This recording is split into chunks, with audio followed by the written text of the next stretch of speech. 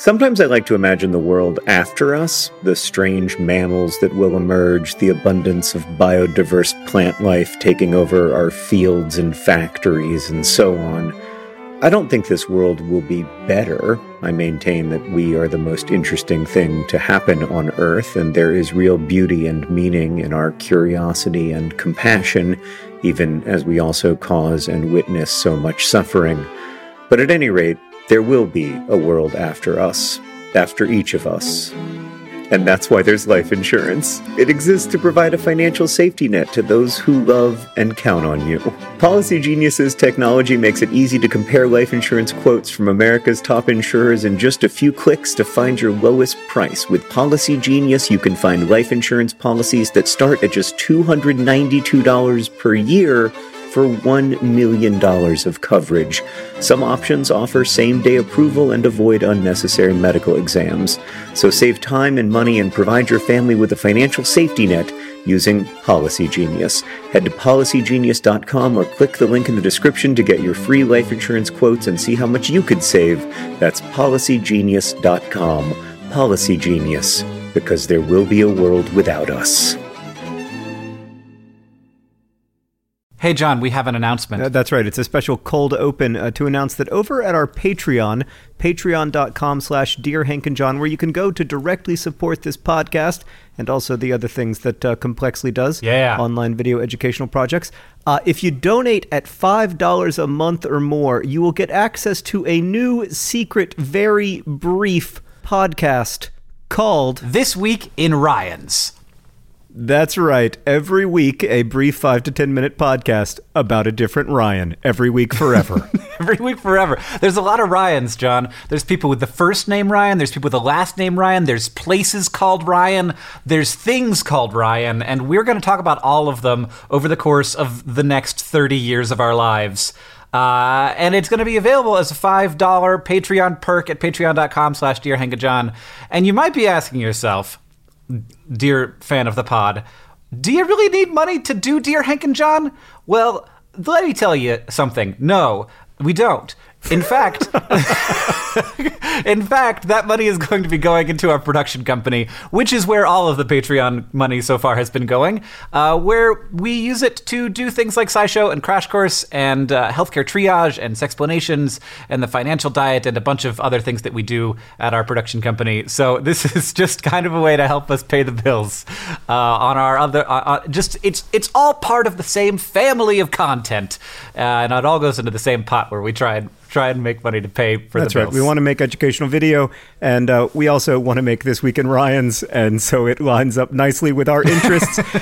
So if you're interested, please head over to patreon.com/Dear Hank and John. Thanks to everybody who supported our podcast over the year. And thanks also to everybody who's about to start listening to This Week in Ryans. We're very excited about it. We're going to make this week's This Week in Ryan available for free at the end of this podcast, so you can get a sweet, sweet taste of the silliness that is to come.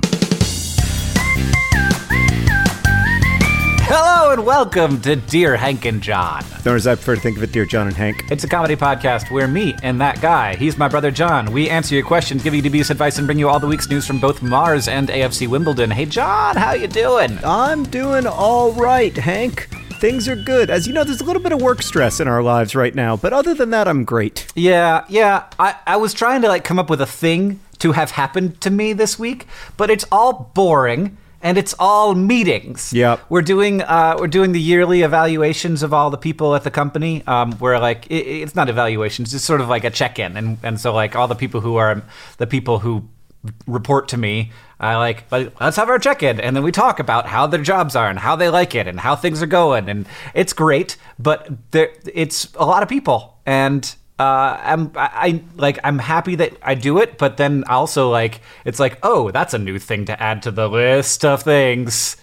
But yeah, I'm not very good, Hank, as you know, at meetings or check-ins. I kind of designed my life around the idea that I was never going to have to go to a meeting because I find meetings to be a form of oppression. And also, when I am in a meeting, my friends and coworkers can attest to this.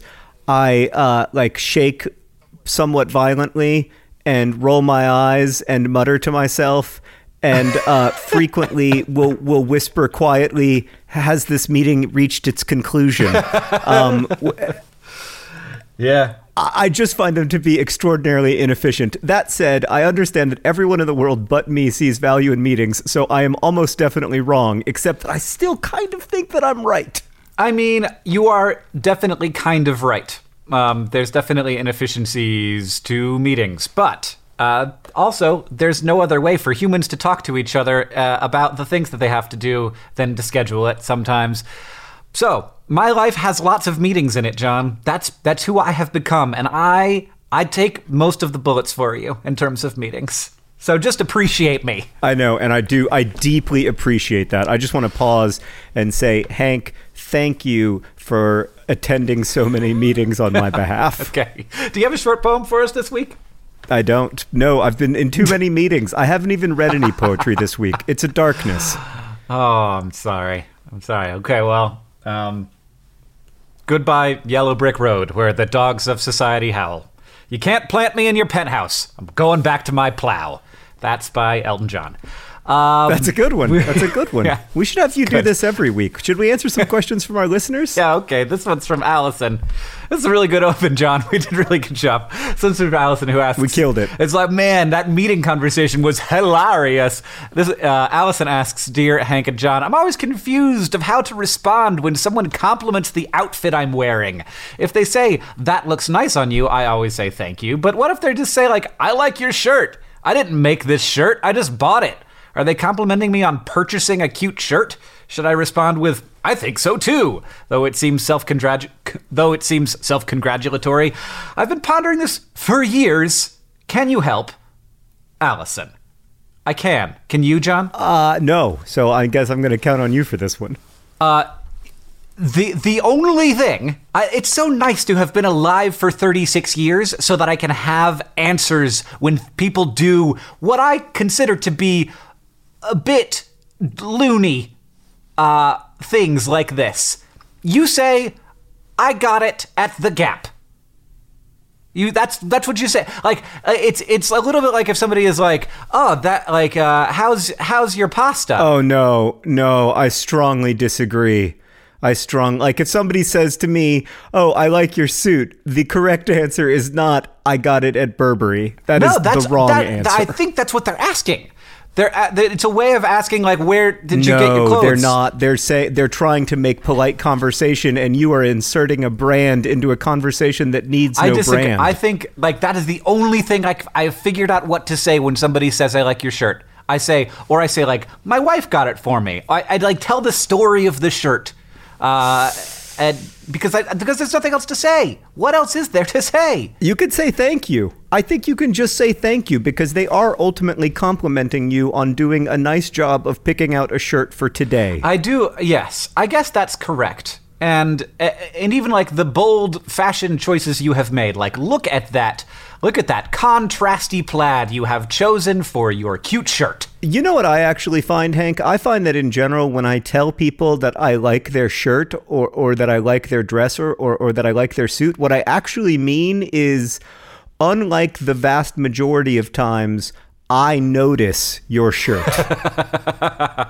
Yeah, like, I was aware that it existed, whereas usually... I don't actually like it. Like, in all probability, I think that it's a little over the top, but I did notice it. And so I kind of have to say something because it's what I'm thinking about right now. Right, exactly. So is it a bad sign if somebody says that they like your shirt? Should you retire that shirt? I think you might have to say, I'm sorry. I'm sorry that I distracted you. I'm sorry that I forced you to notice my shirt. Yeah. That was not nice of me. I think you're right. I think we came to a really good conclusion on this one. Allison, stop wearing that shirt. Oh, God, I'm so glad we were able to wrap that one up quickly. So basically, anytime somebody gives you a compliment, just respond by saying, I'm sorry. Okay, our next question comes from Tyler. Tyler writes, Dear John and Hank, I'm an atheist, and recently I've become a bit frustrated at something concerning English. I'm finding that there's no good secular alternative to saying I'm praying for you in English. This came up when a friend of mine was having a lot of anxiety issues. I don't want to tell them I'd be praying for them, since I'd be lying. Yet for some reason, I'm always unsatisfied with saying I hope things get better, as that just doesn't seem to have the same weight. No. Is there a better alternative that I'm not thinking of, or am I just overthinking this whole thing? Memento mori, Tyler.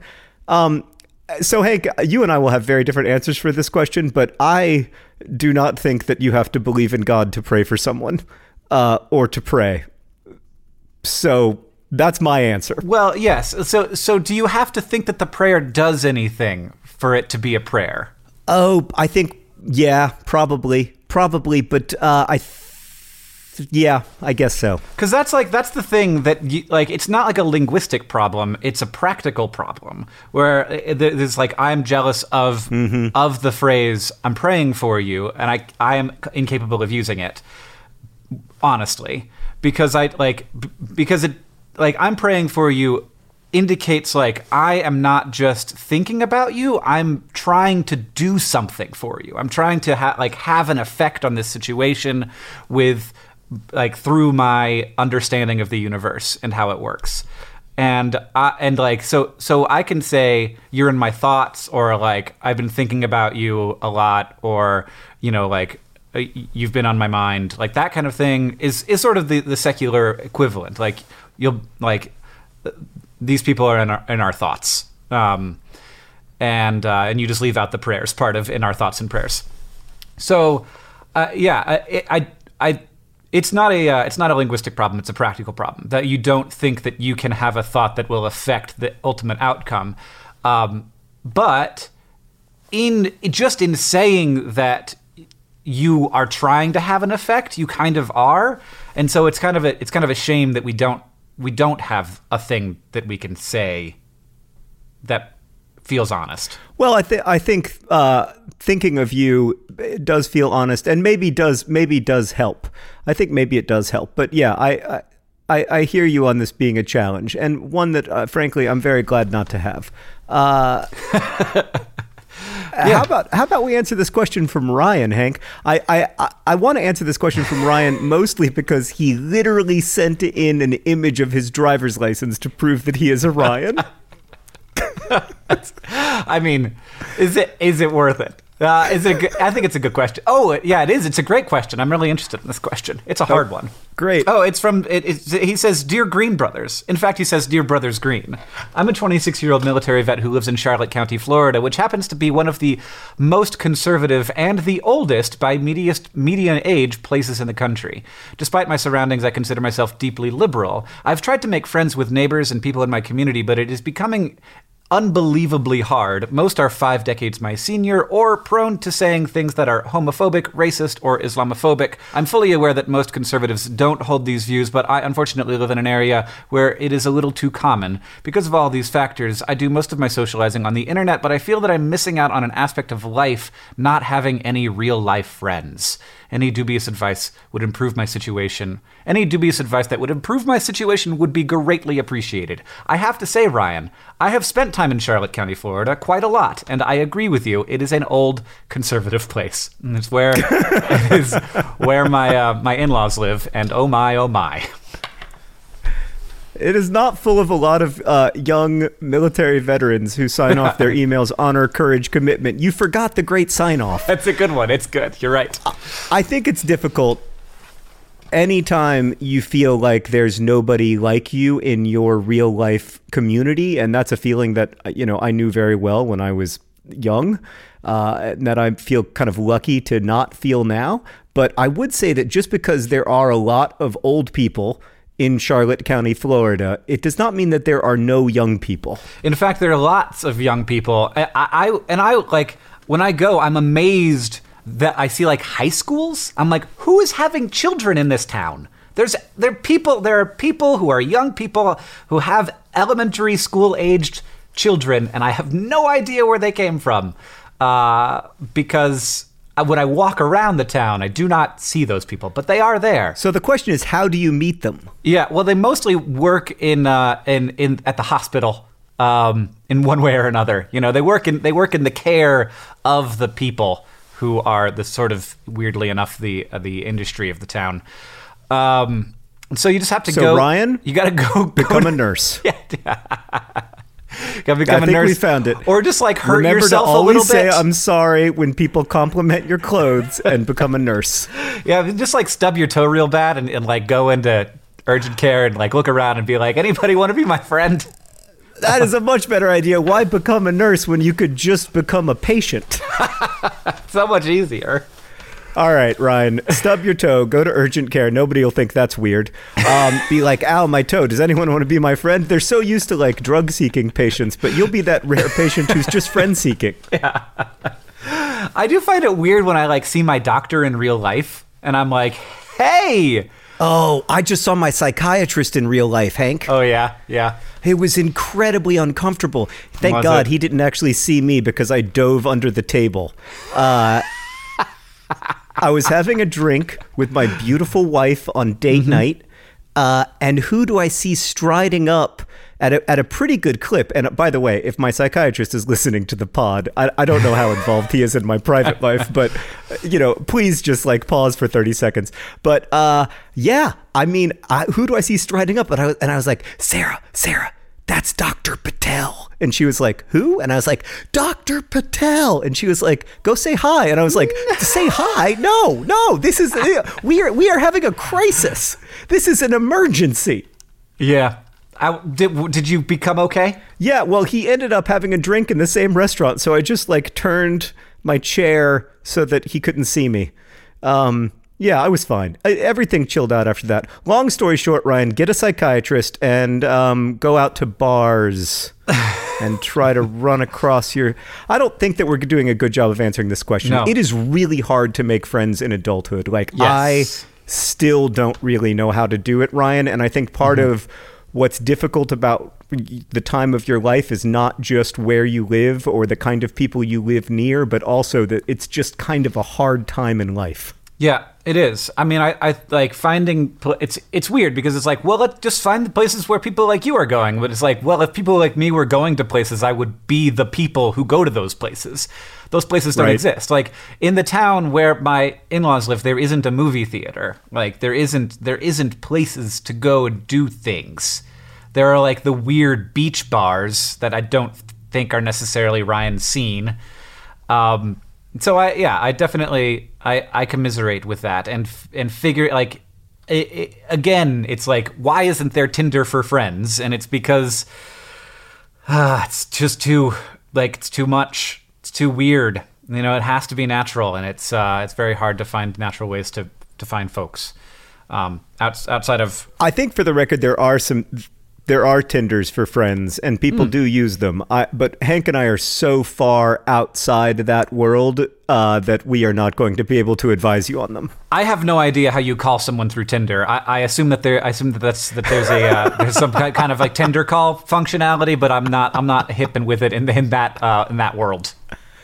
All right, Hank, we have another question. This one comes from Joseph, who writes, Dear John and Hank, I was looking at clothes on the internet, and my mother told me expensive doesn't mean better. And I was wondering if you agree, because I haven't heard fashion advice on the pod yet, and you're both fashion icons. Thank you for noticing, Joseph.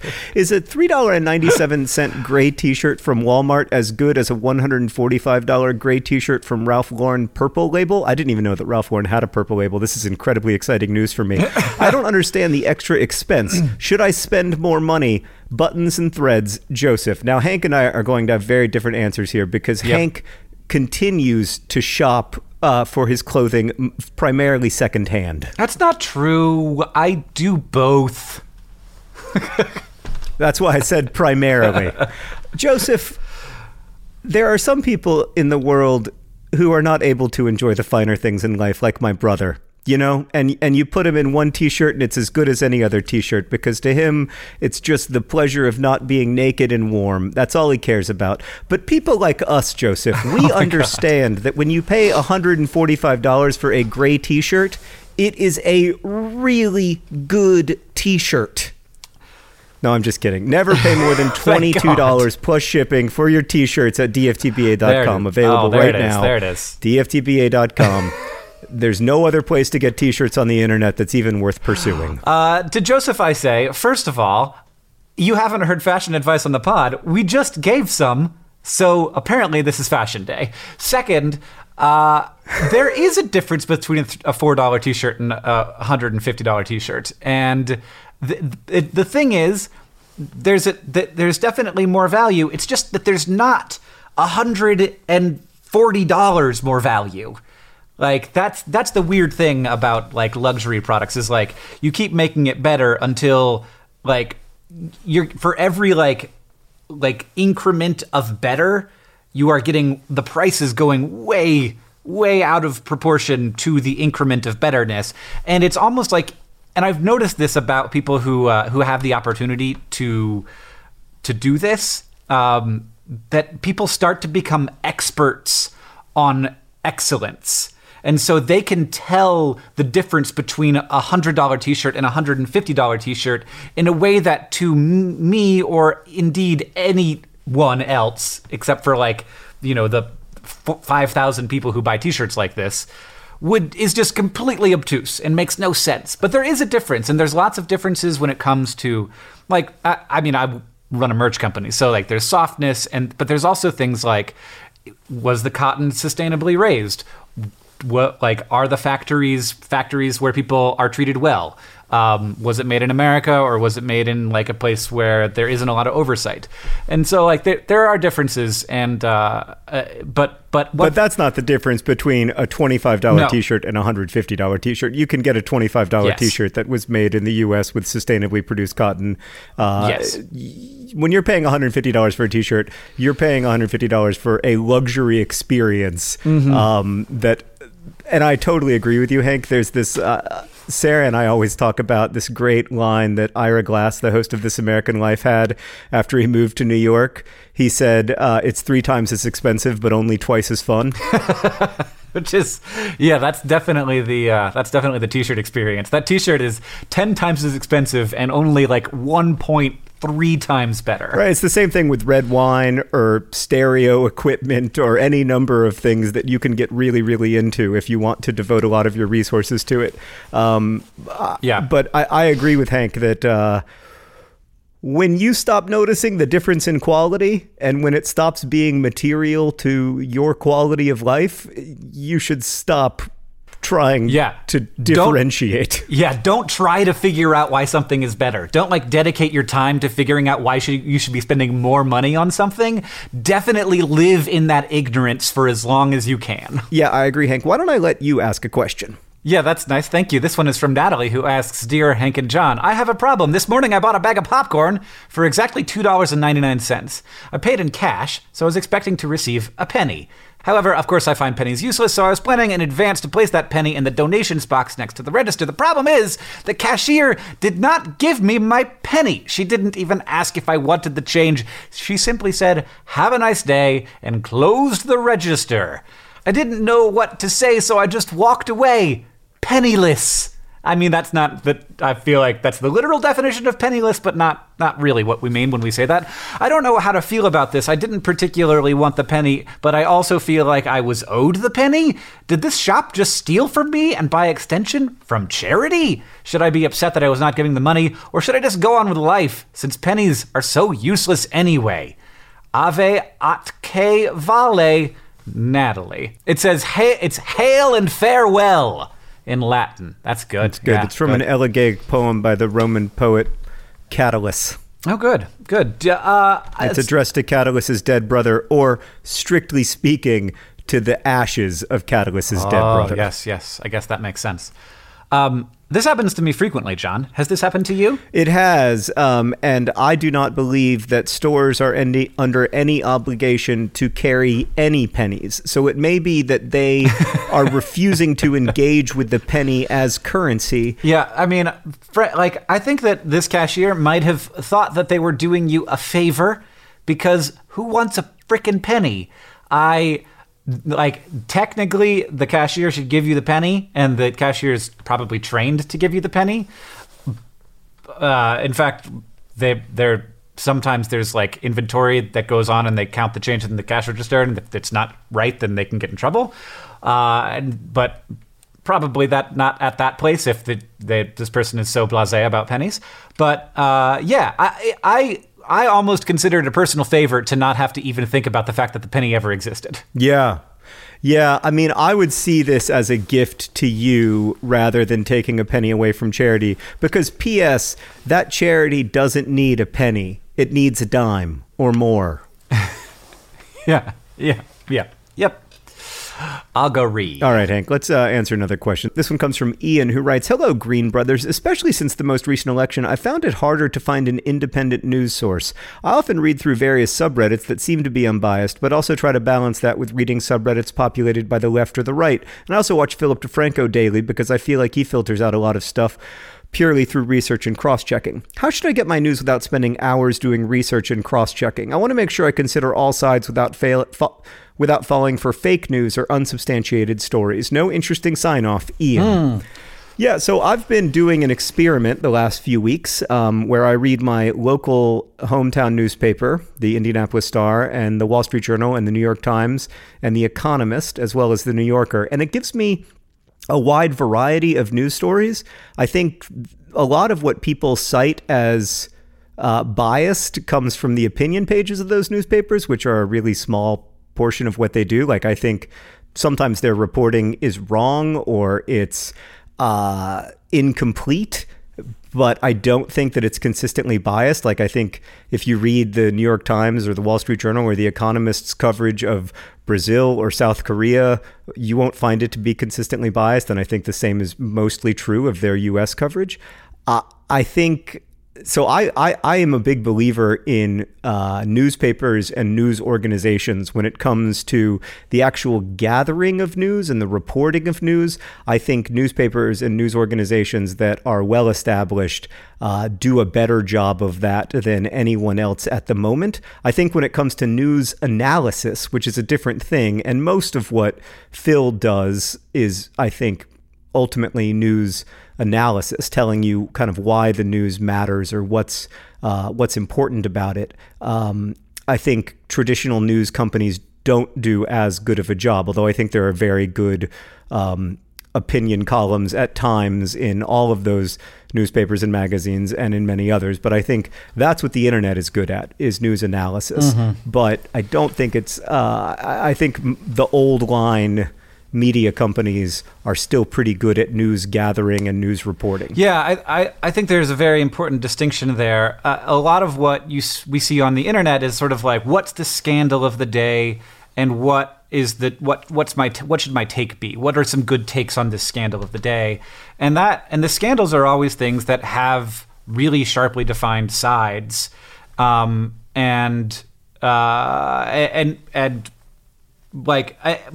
maybe aren't the most like they often haven't been all the way worked out. They're like stories in progress, and so the people are having opinions about things that haven't been all the way understood yet.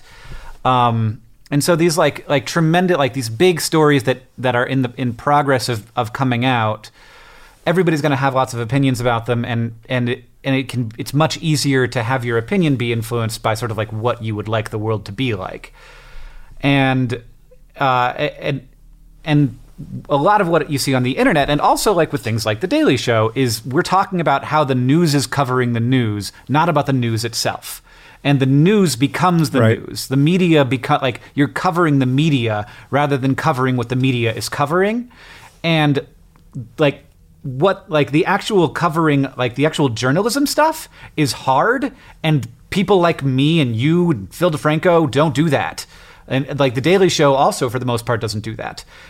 And if we just like spend all our time ragging on them the times they get it wrong and talking about how like these people are completely useless and don't do any good stuff because I can find these two examples of how they screwed up stories in the last year, it's like, well, but you're not trying to do that. No one else is trying to do that. You're just going after them when they get it wrong very occasionally, when the vast majority of the reporting that gets done is good journalism, even like across the board. Like when you're talking about a more conservative paper like the Wall Street Journal or a more liberal paper like the New York Times, like the Wall Street Journal isn't going to talk about global warming all the time, but like you will find that like the journalism that gets done there for the most part overlaps. Like the people, like the stories that are getting done, like they agree with each other.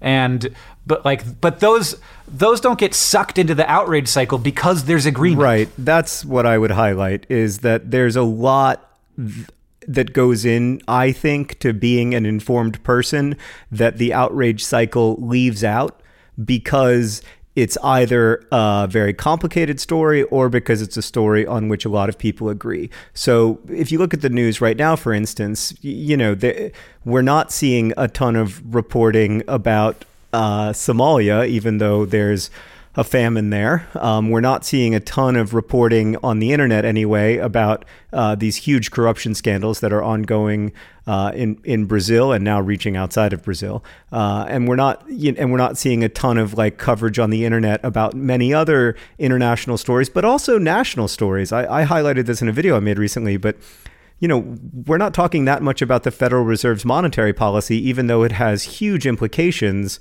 for all of us, because it's not a story that's easy to get outraged about. It's not a story that's easy to take sides on. And so I think on those stories, which I would argue are actually like the bulk of stories when it comes to being an informed person, I think the news media does a relatively good job. And I also think that like for me, my local newspaper does a really good job keeping me informed about issues that are really relevant, in some ways more relevant to my life because they are local issues when it comes to the laws and regulations and leaders that affect my city and my state. That stuff's really important to my day-to-day life in a way that some of the larger conversations aren't. So I agree with you, and I think we have to call the media out when they do a bad job of reporting, but we also need to celebrate when they do a good job. Yeah, and when you sit down with the newspaper and you read the stories, you're like, oh, this was actually interesting and useful, and I had no idea that it existed, which is... It also becomes, in a way, less scary. Like, I find the news to be really overwhelming and scary a lot of times right now, and I feel like, what the heck is happening? Like, this, and a lot of it is true. Like, we are not living in normal times in the United States, politically or socially, and it's important to acknowledge that, and it's important to be honest about that. But at the same time, when I read stories, carefully reported stories in newspapers, I realize that, we've always been living in strange times, or at least we've often been living in strange times. Yep. I agree. I would like to ask a question that I would like to answer, John. Okay. But you can also try to answer it if you want. It's from Stella, who asks, Dear Hank and John, I'm sorry if my English is horrible, but I'll try my best. So I was wondering if there was any difference in organ or other things inside our body's size and shape between the tallest person in the world and the shortest person in the world. I mean, like, do tall people's hearts and lungs, are they like longer? Or the difference is just in the arrangement of the organs? Are tall people's insides more spacious and short people's insides denser? Organs and body parts, Stella. I don't know. Bodies are amazing. Like the fact that you can have a 7 foot tall person and like a 4 foot tall person, or like the differences in sizes of human bodies, and even like crazier with dogs and stuff. Like these are the same species, but like there's Chihuahuas and there's Great Danes. Like the body figures out how to make itself proportional no matter what size you are. And we're not entirely sure how that works. There's a lot of different stuff that goes into it. But yes, bigger people have bigger organs, smaller people have smaller organs. Otherwise, it would not fit inside, and that would be a tremendous problem. And also, there are no like empty spaces inside of tall people, that's good. I'm glad about that. It would be real weird. But it's pretty cool. I kind of want there to be an empty space inside of me. Sometimes I feel like, everybody has that feeling sometimes, like there's an empty space inside of them that nothing can fill. Yeah. And it would be nice if that were literally true. If I could be like, oh yeah, it's that part between my lungs and my diaphragm. That's where the emptiness is. Yeah. Nope. You're pretty packed solid in there, John. We are all pretty packed solid. It's kind of remarkable. You don't really want to look unless you're like, doctoring, but it's pretty cool. Pretty cool, if a little gross. I mean, one of my central ambitions is never to see the inside of my abdominal cavity. It's good. It's a good one to have. This episode of Dear Hank and John is brought to you by Thrive Market. Thrive Market is there to help you maintain the kinds of habits that you want to have. For me, I need to have the right kind of food in the house or I will eat whatever. Oreo recently sent me some free fancy Oreos. They were weird. I ate all of them. I ate all of them in a week, and it was a problem. I can't do that. I need to have healthy, good stuff in the house, and Thrive Market can help you have healthy habits. It's a great go-to for all your grocery and household essentials, and the convenience of getting everything online and then just quickly shipped to the doorstep. It's a huge time saver. Thrive Market carries brands with great ingredients and sourcing methods. They got Amy's, Banza, Burt's Bees, Chobani, Honest Kids, Kind, Mike's Hot Honey, Oatly, Olipop, Poppy, Salt. I've never heard of Salt, but it's got 2 A's in it, so it has to be good. And as a Thrive Market member, you can save money on every single grocery order. On average, you can save over 30% every time. And they also have a deals page that changes every day. When you join Thrive Market, you are also helping a family in need with their 1-for-1 membership matching program. You join, they give. Join in on the savings with Thrive Market today and get 30% off your first order, plus a $60 free gift. I enjoyed my $60 free gift. I was surprised by it, and it was the kind of thing I wouldn't have bought. And then now I'm on the ghee train. They gave me free ghee. And I was like, I don't know what ghee is. But then I was like, oh, this is great. It's like butter, but it's different and more spreadable. Go to thrivemarket.com/DearHank for 30% off your first order, plus that free $60 gift. That's Thrive, THRIVE market.com/DearHank, thrivemarket.com/DearHank. Hank, we need to get on to the news from Mars and AFC Wimbledon so that we can get to the all-important Ryan part of the podcast. Agreed. We've got to get to This Week in Ryan, which, again, you can get patreon.com/DearHankandJohn. You can sign up a new level, and you can get a weekly Ryan podcast. But let's get to the news from Mars and AFC Wimbledon. And let's just start with the news from AFC Wimbledon, Hank, because it's awesome. Oh, good. It's awesome. It's wonderful. Hank, on March 14th, you don't come to Dear Hank and John for necessarily up-to-date AFC Wimbledon news. On March 14th, AFC Wimbledon welcomed to Kingsmeadow the franchise currently plying its trade in Milton Keynes. It was a difficult and complex and emotionally exhausting thing to do, to have to welcome the team that used to be, or at least fancies themselves, the team that used to be you. And throughout the game, AFC Wimbledon fans sang one of my all-time favorite songs, Where Were You, Where Were You, Where Were You When You Were Us? And for the first time in League One, AFC Wimbledon defeated the Milton Keynes team 2-0. Beautiful game. Really, I listened to the whole thing on radio WDON because it was not on TV. And, oh gosh, it felt good. I would like to say that I didn't care about the result because Wimbledon had already won by getting back to League One. But actually, I did care about the result. And it felt good. It felt good. Good, John. I'm excited for you. So even I'm more glad importantly, that's finally happened. That's the first time that's happened, right? It's the first time that it's happened in a league competition. They lost. They lost earlier. So it was Lyle Taylor, the Messi from Montserrat, who scored the second goal. And helpfully, I just want to give a quick shout out to Lyle Taylor because he was kind enough to celebrate right in front of our advertising hoarding that says the Nerdfighter community is helping AFC Wimbledon get it Wimbledon. And so that picture was in all of the newspapers in London. So thank you, Lyle Taylor, for celebrating in front of our advertising.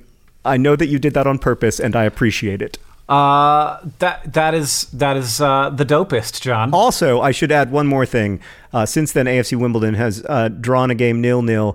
And critically, that means that with 38 games played, with 8 games left in the League One season, AFC Wimbledon are on 51 points, meaning that they are only 1 point from absolute definite safety. So if Wimbledon just win or tie one of their last 8 games, they will almost definitely not get relegated. So that's great. Woohoo! What's the news from Mars? Well, I guess the news from Mars is that President Trump signed a bill funding NASA. it's kind of strange. Like, it's not part of the budget. It's just sort of like it was a bipartisan support thing that's like, here, NASA, you're going to get funded.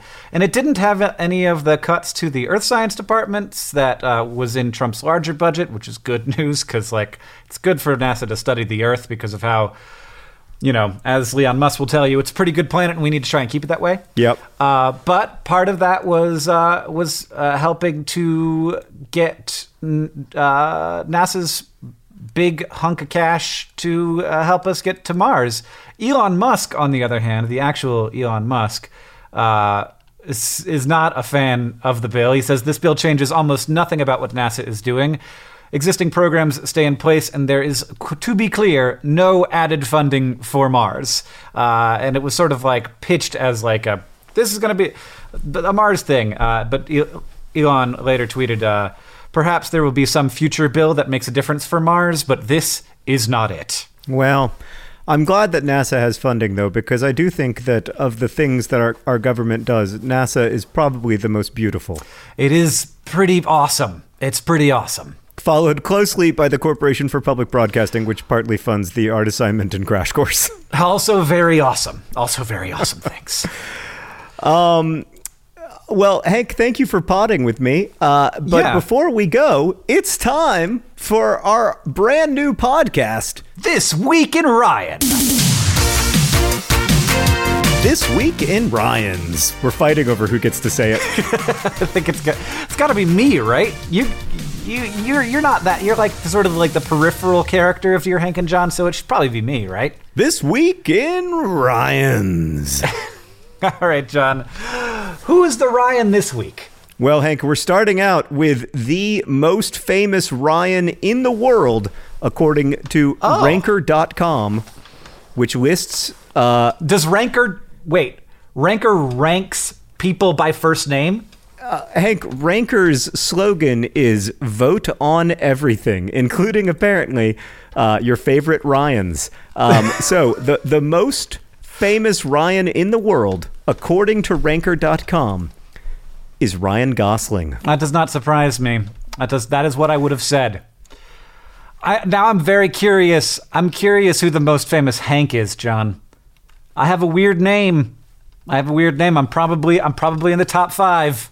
The most famous Hank by far is Hank Williams. Yes, I think Hank Azaria may also be. It could be Hank. It could be Hank Aaron. Could be Hank Aaron. Also Hank Hill, who's not real, but still. Let me real quick go to Ranker.com and tell you the most famous Hanks in the world. Number 1, Hank Azaria. I don't know that this is a very good website. Hank Azaria's pretty famous. He was married to Helen Hunt. Hank, I've got some bad news. Yeah? According to Ranker.com, you are actually the 21st most famous Hank in the world. I'm on the list! I'm on the list! You're behind Hank Brown, who is a former U.S. Senator from Colorado. You're not even the most famous Hank with a color last name. That would be Hank Brown. Or possibly, if you consider Snow to be a color, Hank Snow, who is a celebrated Canadian country music artist. Well, John, before we go down this rabbit hole any further, what do we know about Ryan Gosling? Yeah, Ryan Gosling, of course, famous for his recent role in La La Land, but most famous for having a face that I love to look at. Can I just Google? Let me just Google. If I just Google Ryan Abs, I'm not even going to put his last name in. I'm going to see it. Yeah. That's a great idea. Just Ryan. Who's the first Ryan's Abs that I say? Oh, it's Ryan Lochte. It's Ryan Lochte. It's not even Ryan Gosling. Yeah, he's going to be the star of a future episode of This Week in Ryan's. I am looking at Ryan Gosling's abs now, though, and I'm not disappointed. But moving on, because, of course, Ryan Gosling is not only a beautiful face and an astonishingly fit pair of abs. Pair of abs? Just the two. Just 2 of them. One of the little-known facts about Ryan Gosling is that he only has 2 abdominal muscles. Man. Hank, do you know where Ryan Gosling is from? Is he from Canada because he's a goose, a small goose? He is from Canada. He is a Canadian actor and musician. And do you know how he got his start? He got his start on the Mickey Mouse Club. I thought that was an American thing. He was also on Goosebumps. He was on Goosebumps and his last name is Goose? His last name is Tiny Goose, and he was on Goosebumps. He was on Goosebumps. Oh my goodness! And he's from Canada, where the geese come from. It is amazing. His dad, Thomas Ray Gosling, was a traveling salesman for a paper mill, and his mom was a secretary and is now a high school teacher. And one thing that you might not know about Ryan's great-great-grandfather, George Edward Gosling, is that he was English. That's not interesting. Hold on, let me find something interesting. Well, IMDb will tell you the movies that they are most known for, which I also always find interesting. I would have thought that La La Land would be number one, but they have Drive, then La La Land, then The Big Short, then Crazy Stupid Love. I also want to know the movies he's least known for, but probably it's Goosebumps and The Mickey Mouse Club. Yeah, I don't know. I mean, I feel like I saw him in The Mickey Mouse Club a few times, but then I do have small children, and at this point, we are very far down the Mickey Mouse rabbit hole. His first ever role was in 1995 in the TV series Are You Afraid of the Dark?, which I was probably watching in 1995 as Jamie Leary. And Jamie Leary, you can click on that because apparently it's a clickable thing. It does not... I've got a quote from Jamie Leary. He says, "That's my brother. He's not dead." What? I don't know. That's the quote that they pulled out of the episode. Jamie Leary said that. I don't know why. We're going to have to watch it, John. It's that episode of Are You Afraid of the Dark from 1995 called The Tale of Station 109.1. It's a haunted radio station. Hank, do you know what Ryan Gosling's childhood nickname was? Well, his current nickname is Ryan Mini Goose Gosling. That's right. But we are only coining that now. So obviously that wasn't his childhood nickname, because when people look back on history, and at some point, like, I think Ryan Gosling will probably stop like being Ryan in the movies, and it'll just say, starring Eva Mendes and Mini Goose Gosling. Yeah, obviously. His childhood nickname was Trouble. Ryan Trouble Gosling. When I look into his eyes, I can see that he might be a person whose childhood nickname was Trouble. Well, in first grade, having been heavily influenced by the action film First Blood, he took steak knives to school and threw them at other children during recess, which led to his suspension. That is a bad idea. Yeah, right. Don't do that. Bad. Don't put that in your autobiography. Hank, are you at all familiar with the singer-songwriter Ryan Cabrera? Well, John, I feel like he's off limits. He's not off limits because, wait for it, Ryan Cabrera, noted singer-songwriter, has a tattoo on his calf of Ryan Gosling. Wow. Ryanception. I'm looking at it right now. It's Ryanception. Ryan Gosling also has tattoos. Of one of them, he said, "One of my tattoos is supposed to be a monster's hand dropping a bloody heart, but I did it myself with a tattoo kit, so it looks like a cactus." Oh, man. And I'm looking at the tattoo right now, and I mean... It's not good? How can Ryan Gosling be so hot and so bad at getting tattoos? I mean, this is the worst tattoo I've ever seen. I mean, we'll put it up on the Patreon, but oh my God, this is the worst tattoo I have ever seen in my entire life. It looks like Beavis from Beavis and Butthead had a baby with a cactus that then spit out a heart. I'm looking forward to seeing the picture of this, John. I Googled Ryan Gosling tattoo, and I just got a lot of tattoos of Ryan Gosling, not Ryan Gosling's tattoos. There are a number of them, including this one, which is a tattoo of Ryan Gosling's face superimposed on a spider, and it says, Ryan Gosling. It's really good. I like it a lot, actually. I'm going to save that one for the Patreon as well.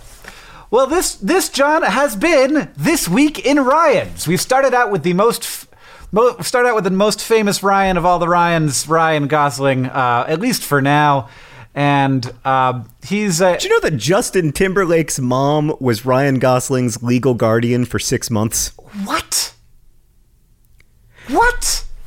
Did you know that Ryan Gosling called AJ McLean in the early 1990s to ask if he could join the Backstreet Boys? Wow. I mean, did you know that there's a person who has a tattoo of Ryan Gosling, except instead of Ryan Gosling's beard, it's a pepperoni pizza? Saving that one for the Patreon. Do you know that Ryan Gosling is in a band called Dead Men's Bones that only sing songs about paranormal phenomena? Wow, no. That's wonderful. I like Ryan Gosling much more now than I did at the beginning of this Week in Ryan. I think at the end of each episode of This Week in Ryan, Hank, we should just pause and real quickly give a grade rating to right. We should rate the Ryan Ryan that we have spent the last 5 to 10 minutes meeting, and I give Ryan Gosling, based on my quick read of his Wikipedia page and some trivia, an A-. No, John, we cannot just give them grades. We have to give them a thing out of a thing. I grade Ryan Gosling 62 mini gooses. Shouldn't it be a consistent rating system, though, so the Ryans of the world can know whether or not they stack up against other Ryans? Definitely not.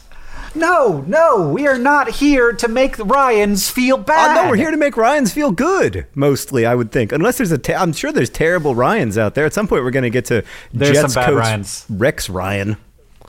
I don't know who that is. I think that's lovely. Point being, we've got to think of a rating system, but we haven't thought of one. So we'll do that by next time, because I have to go pick up my kid now.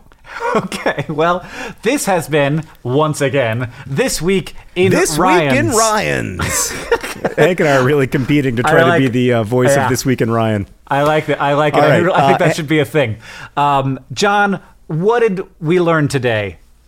Real quick. Well, we learned that Ryan Gosling is the most famous Ryan in the world, and Hank Green is the 21st most famous Hank. We also learned that if someone compliments you on your shirt, you need to apologize for your shirt.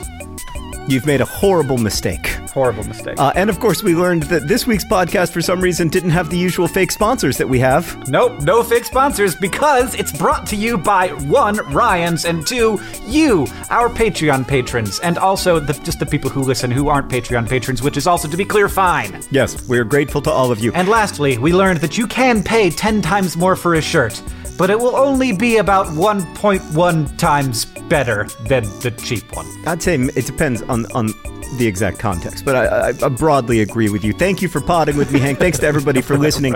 Dear Hank and John is produced by Rosianna Halse Rojas and Sheridan Gibson. Our editor is Nicholas Jenkins. Victoria Bongiorno is our head of community and communications. Our music is by the great Gunnarolla. You can email us at hankandjohn@gmail.com. You can find Hank on Twitter at Hank Green. It's hard to find me on Twitter these days, except at Sports with John and Leon Musk #4 Earth. Thanks again for listening, and as we say in my hometown, Don't forget to be awesome.